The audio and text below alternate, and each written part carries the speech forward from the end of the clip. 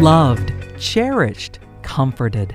Welcome to the podcast ministry of Our Resolute Hope, where you will find grace, not just a concept or a doctrine of grace, but a person whose name is Jesus, a person who brings hope, a determined, resolute hope that can sustain you and empower you to live courageously in this fallen world.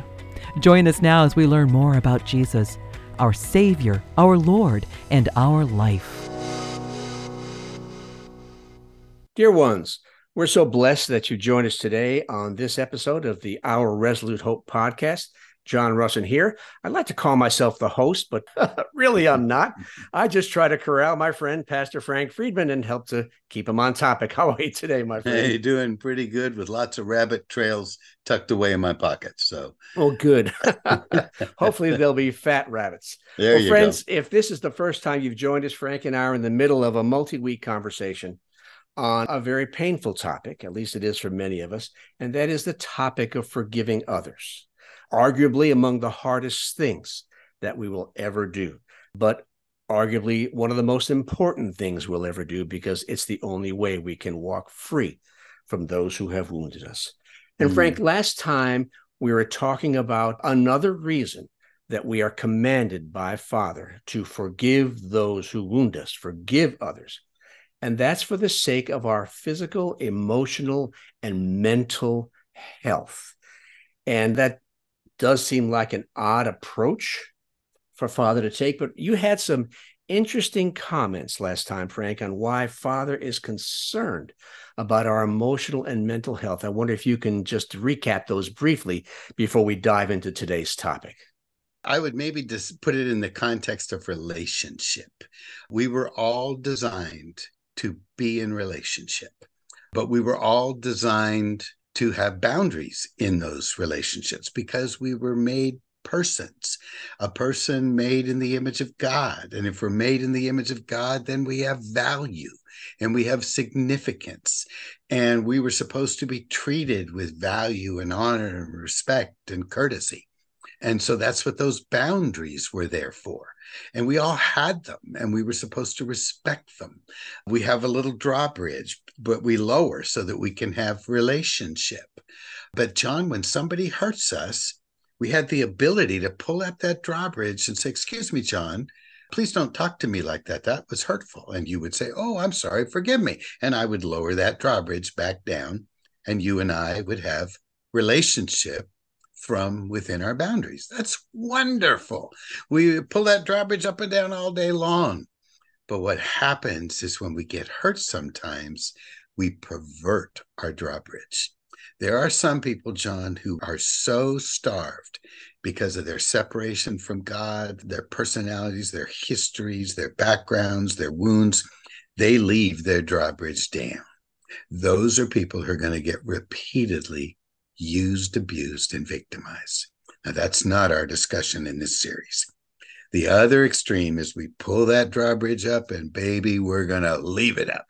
And we're going to make vows that nobody's ever going to hurt us again.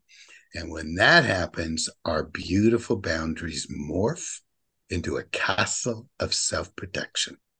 And when that happens, we're not loving people, and people cannot break through and be able to love us because our drawbridge isn't down. We won't let them love us. This is not the way we were designed to live. And I hope by speaking about it metaphorically with those ideas of boundaries and castles that our listeners out there may be tuning into what we're trying to say. And forgiveness is the only way. We got to lower that drawbridge. Indeed it is, which is why Father commands us to do it. But you know, Frank, both you and I for many years struggled with this. And as we look around in the body of Christ, many of our sisters and brothers continue to struggle with this.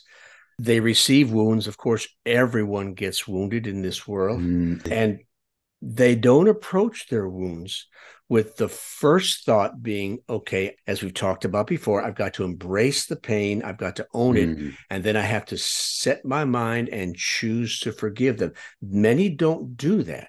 And instead, as we talked about, I think 2 or 3 episodes ago, they choose to leave things as they are, sweep them under the rug, and then they choose to be a peacekeeper rather than a peacemaker.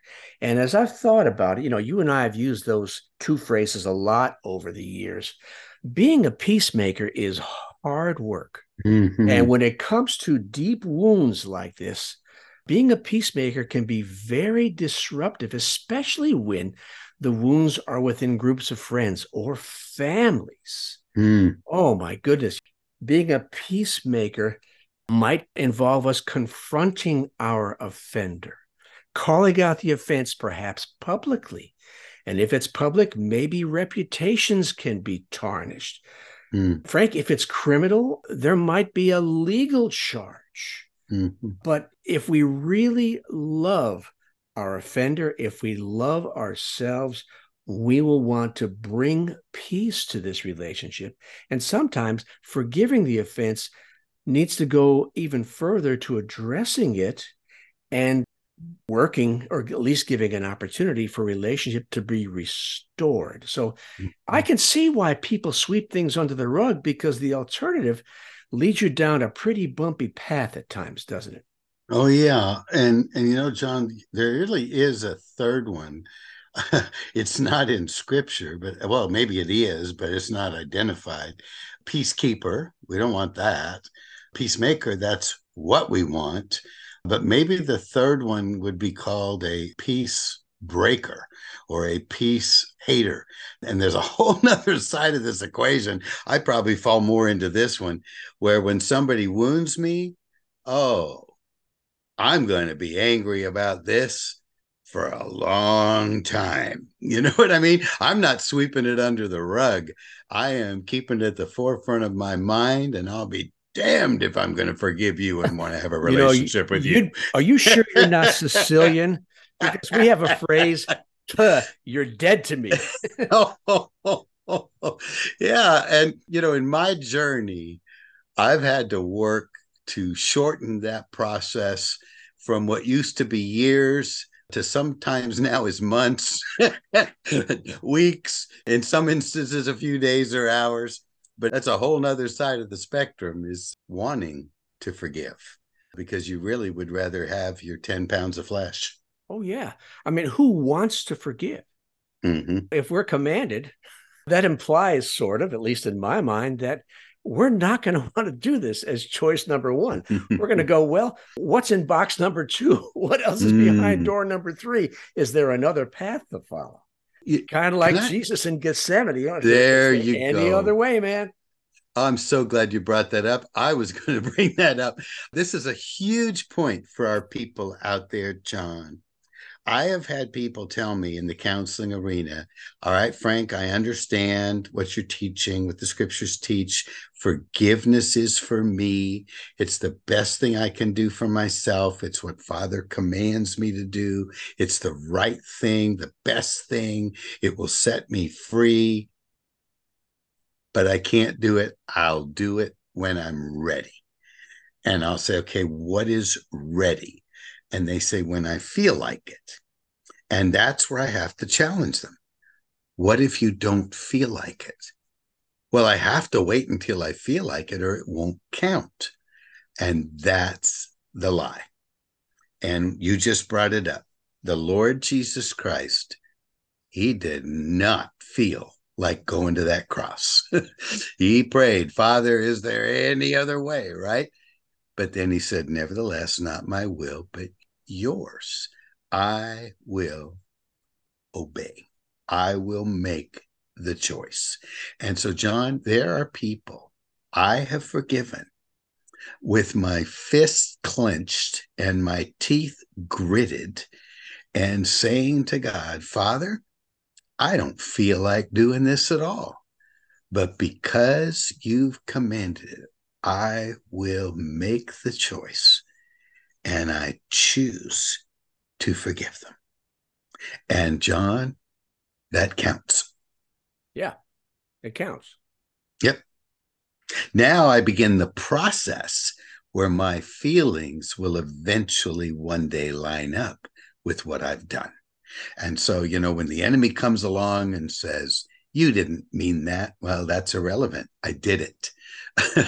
Or I'll say, I know how I feel, but what's the truth? The truth is I forgave. I walk in harmony with the choice I made, which was a choice according to truth. And one day, I believe the feelings will get in line.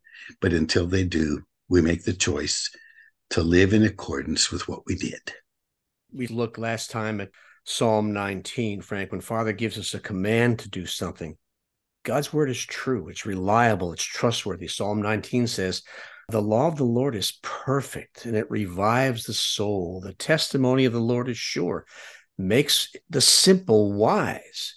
The precepts of the Lord are right, rejoicing the heart. The commandment of the Lord is pure, enlightening the eyes. So we can trust him that his words in Psalm 19 are true for us, and that this reality will be ours once we grit our teeth and choose to walk in obedience. It might not be immediately, but he made that promise that he will restore. And I hang on that, Frank, because sometimes forgiving is really hard. Oh, my goodness. As I shared with you a couple of weeks ago, your words from 30 years ago never left my brain. When you forgave some people that had really wounded you, and you said that was like going through surgery with no anesthesia, but the surgery got done. It is hard work, John. One of the things we have to realize, there's a cost to forgiveness, and the forgiver is the one who pays the cost. The Lord Jesus forgave. He paid the price for it with his life, with his suffering on the cross. And in a sense, that's what we do as well. We grant forgiveness in a moment in time, but then we bear the price of the forgiving until hopefully there is a restoration. We bear the loss, we bear the sorrow, we bear the wound. And I think, John, that's part of what it means when Paul said we fellowship in his sufferings.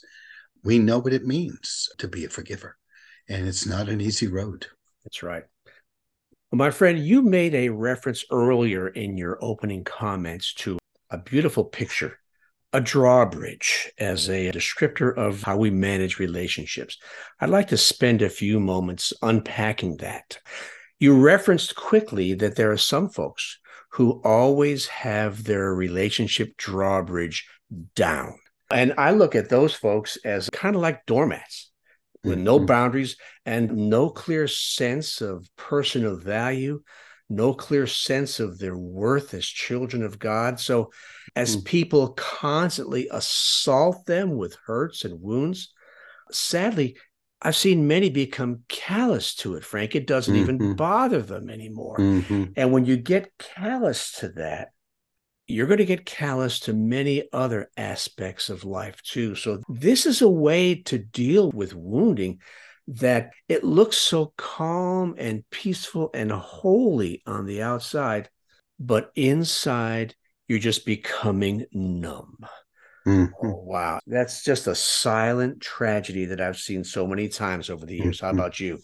Oh, John, I saw a lot of it. And usually these are people who were abused as children. When I say abused, I'm not just talking about physical abuse and sexual abuse, though that certainly qualifies. Those kinds of abuses destroy the value and significance that a child should have. It destroys their boundaries. And so there really is no drawbridge to be able to pull up because they don't think they have any significance or value. But John, it's also those abuses where children were not affirmed. It's the verbal abuse. It's the indifference. I've had people, adults in my office, who cannot recall a single time where a mother or father ever told them they love them. And so that, again, is an abuse. We don't typically think of that as abuse, but indifference is the purest form of hatred, and it destroys people. And so the danger of these people, John, is when your drawbridge is down, and stays down, there's going to be a lot of people that cross that drawbridge into your life that don't have your well-being at heart. That's right. And so usually these people are the ones who are going to be abused again and again and again and taken advantage of again and again. And John, there's only one cure for that, and that's not forgiveness. This is a really unrelated topic. That will come later. But the first step of cure is them understanding who they are in Christ, that they are loved, that they are accepted, that they are significant, that they have value, that the living God of the universe laid down his life for them, that he calls them his children, that he is pleased with them, loves them to the uttermost. They need to have the schmaltzy put back into them of their personhood, made in the image of God, so that when someone's crossing that bridge or attempting to cross that bridge with ill will, they will have that fortitude within them, the tenacity that comes from knowing who you are, that you will pull that drawbridge up and say, excuse me, mister, excuse me, lady, you will not talk to or treat a child of God like that. And that's the cure for that. You know, my friend, that opens up another a bunch of thoughts that might form the basis of your future podcast series. Who knows? But good thoughts. All right, so let's jump from the folks who leave their relationship drawbridge permanently down to the other group, and this is most of us. We take up our drawbridge and we leave it up. As I said earlier, you're dead to me, and so, folks like that, they take this offense. It almost becomes, it seems counterintuitive. It becomes like a treasure to them. The wound occurred once in time, but they juggle it over and over and over it again. So the wound keeps on wounding. How many young guys do you know, myself included? She betrayed me years ago, but in my mind, she betrays me many times each and every day. And so we drag the past into the present and we call it normal. And Frank, you have said many times that the problem with this approach is that God's name is not I was. So if you try to drag the past forward, you're not going to get anywhere. God's name is I am. You won't find him in the past. You find him only in the present. What did you mean by that? Well, John, this is a huge concept. I hope our listeners can lay hold of it. The way we were designed, every single one of us was designed to have our drawbridge down. So to keep our drawbridge up is contrary to who we are. So the question we ask is, well, then where do we get the power to do that? And it comes from focusing on the past. Like you said, it may have happened one time in 1990, but our minds have the ability to rewind and play and rewind and play. And we parade it into the present with the motto of if only. And it's that blame game from Genesis. If only they hadn't done that, I'd be different. And it creates an incredible emotional power of hurt and anger. And it's that emotional power that keeps our drawbridge up. And so we tell people, God's name is not I was. Grace is available in the moment. A relationship can only be experienced in the moment. A radio plugged in only draws power in the moment. It can't function what you had the radio tuned to 40 days ago. That's past. You can't bring the past into the present. It's an impossibility. So if God's name is I am, you're never going to find him in the I was. You will tackle that memory that you're bringing into the present alone with your own resources. And your resources aren't up to the demand. And you're going to be riddled with hurt and anger. And you're going to make vows like nobody's ever going to hurt me again. And you're going to pull that drawbridge up and you're going to be a very lonely man or woman. John, there was an old song, Simon and Garfunkel, hiding in my room, safe within that womb. I touch no one, and no one touches me. I am a rock. I am an island, and a rock feels no pain, and an island never cries. And you know, John, that's the experience of many. But the problem is they're a person made in the image of God. They're not a rock. They're not an island. They're destroying the purpose for which they were created, which was to enjoy God and enjoy his creation and enjoy the people in their lives. What a tragedy. Yes. And you mentioned earlier that when people make vows, they've hurt me in the past, I will never give them a chance to hurt me again. And so we build a wall of protection. You know, we shepherd circumstances, we manage relationships, we keep our emotional distance to protect ourselves. But you said it very plainly, when we do that, those boundaries, they get reinforced almost into strongholds, walls, prisons that not only keep people out, because man, they are so good at keeping people out. But the biggest tragedy is that Christ in you never gets released. And the world is robbed of Christ in Frank, Christ in John, Christ in Janet, Christ in Terry. The world gets robbed of that unique expression of the life of Jesus in each of us because it's wrapped up inside a shell, inside of a wall, behind bricks, behind steel plates. And it's just a tragedy that we never get to make an impact for the kingdom because we're too busy protecting ourselves from letting all those things happen again. Yeah, and John, you made a very profound statement that I don't know if our listeners caught. The life of Christ, it may be in you, but it won't be able to get out because the way we were designed, Jesus never violates our free will, and he never created robots. We have to cooperate. We have to do the forgiving, which will lower the drawbridge, which will turn the castle of self-protection back into healthy boundaries. But if we don't cooperate, we forfeit the opportunity to touch the world as the unique expression of his life that he made us to be. And John, I don't know if we have time for this. I'm sure you're going to bring it up, but it's not just going to the past. We start to project in the future with our vow. We certainly can, and we are close to the end, but we've got time for that. I made a mention of making a vow, and I'm going to speak from a little bit of a personal circumstance, if I may. My big betrayal when it comes to ladies didn't happen in 1990. It happened in 1974, so a long time ago. And so I made this statement. I didn't know this at the time, but this sort of settled into my brain. She betrayed me years ago, so I can't trust women. And so I make a vow. I will not, as a step of self-protection, not going to trust women. Now, I'm married.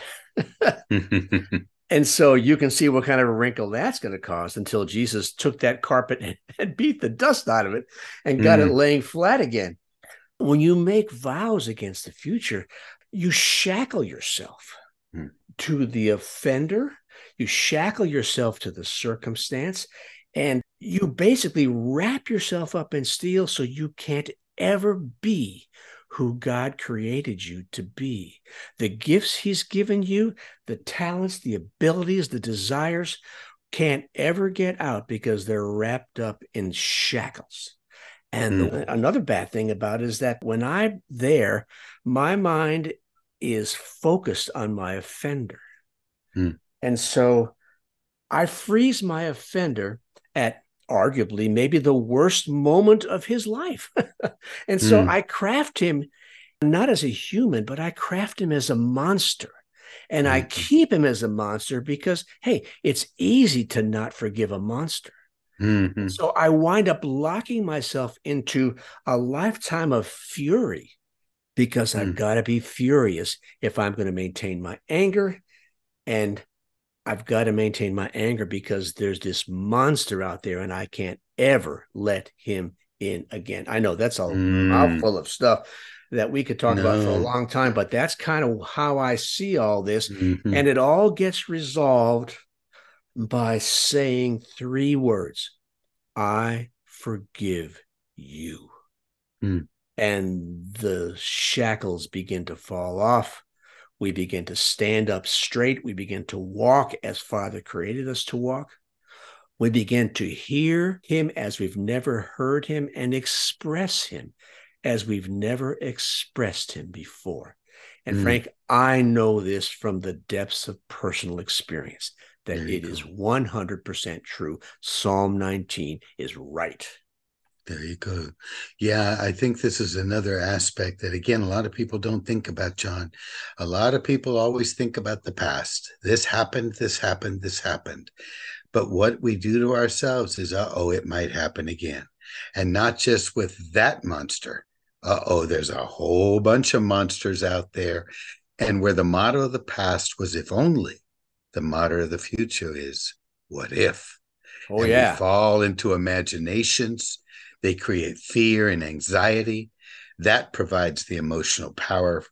And we once again have the ability to pull our drawbridge up in that contrary to who we are. And just as I was is not God's name, I will be is not God's name. You will not find God when you go into the future. You only find him in the moment. And John, if you don't find God, I have observed it, you've observed it, and I think it's right out of Scripture, Proverbs 18. It's easier to win a fortified city than it is to win a wounded brother. And the summary is his contentions are like bars. That castle of self-protection that we make to defend ourselves becomes a prison of our own making and locks us in to others, to prevent us from being who we are. And John, it even locks God out.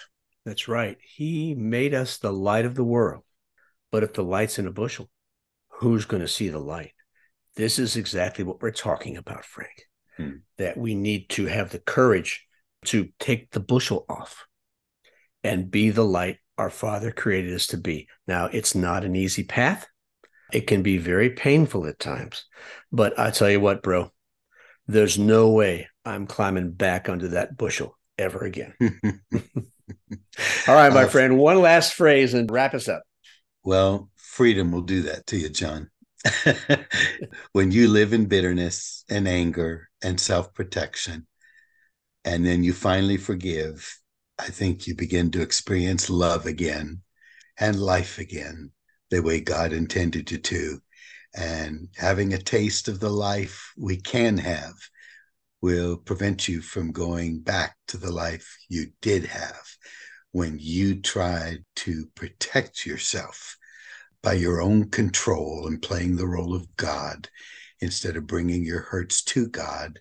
And like Job and Paul and David and Peter and Joseph and so many others, finding God in a way you never knew him, finding him in a way that is enough to stand in this world, no matter what the world throws against you. Well said, my friend. Well, dear ones, we thank you for joining us today. We apologize for going a little long, but I think the rabbit trail yielded a little fat rabbit today, as Frank likes to say. And if the podcast has ministered to you, we encourage you to check out our website. You'll find us at ourresolutehope.com. And there's a way you can support us. Actually, two ways. The most important way is for you to pray for us. Lift us up, pray for wisdom, discernment, understanding, pray for direction for Frank and me and for the entire Our Resolute Hope ministry effort. And should Father lay it upon your heart, click the donate button. We will gladly receive your gift as a gift from the hand of our Father. While you're there, spend some time, look around, articles, devotionals, ebooks, newsletters, etc., all centered on Jesus Christ as our very life. Of course, follow us on our social media platforms, Facebook, Instagram. Frank manages both of those. I'm in charge of the YouTube channel, so we'll be putting up some new stuff soon. So Keep an eye out for that. And as always, we close with the very same reminder we've always closed with from Hebrews chapter 6, that we have this hope as an anchor for our souls. It's a living hope. It's a steadfast, immovable, blessed hope, Paul told Titus. So today and always, choose that hope and choose Jesus. Thanks for listening. We trust that you've seen Jesus today. And you know that no matter what you're facing, He offers you Himself, His own life. He wants to live His life with you, in you, and through you as you trust Him and walk by faith in this troubled world. You've been listening to Our Resolute Hope podcast. For more information, find us online at ourresolutehope.com and check out our social media channels under the name Our Resolute Hope.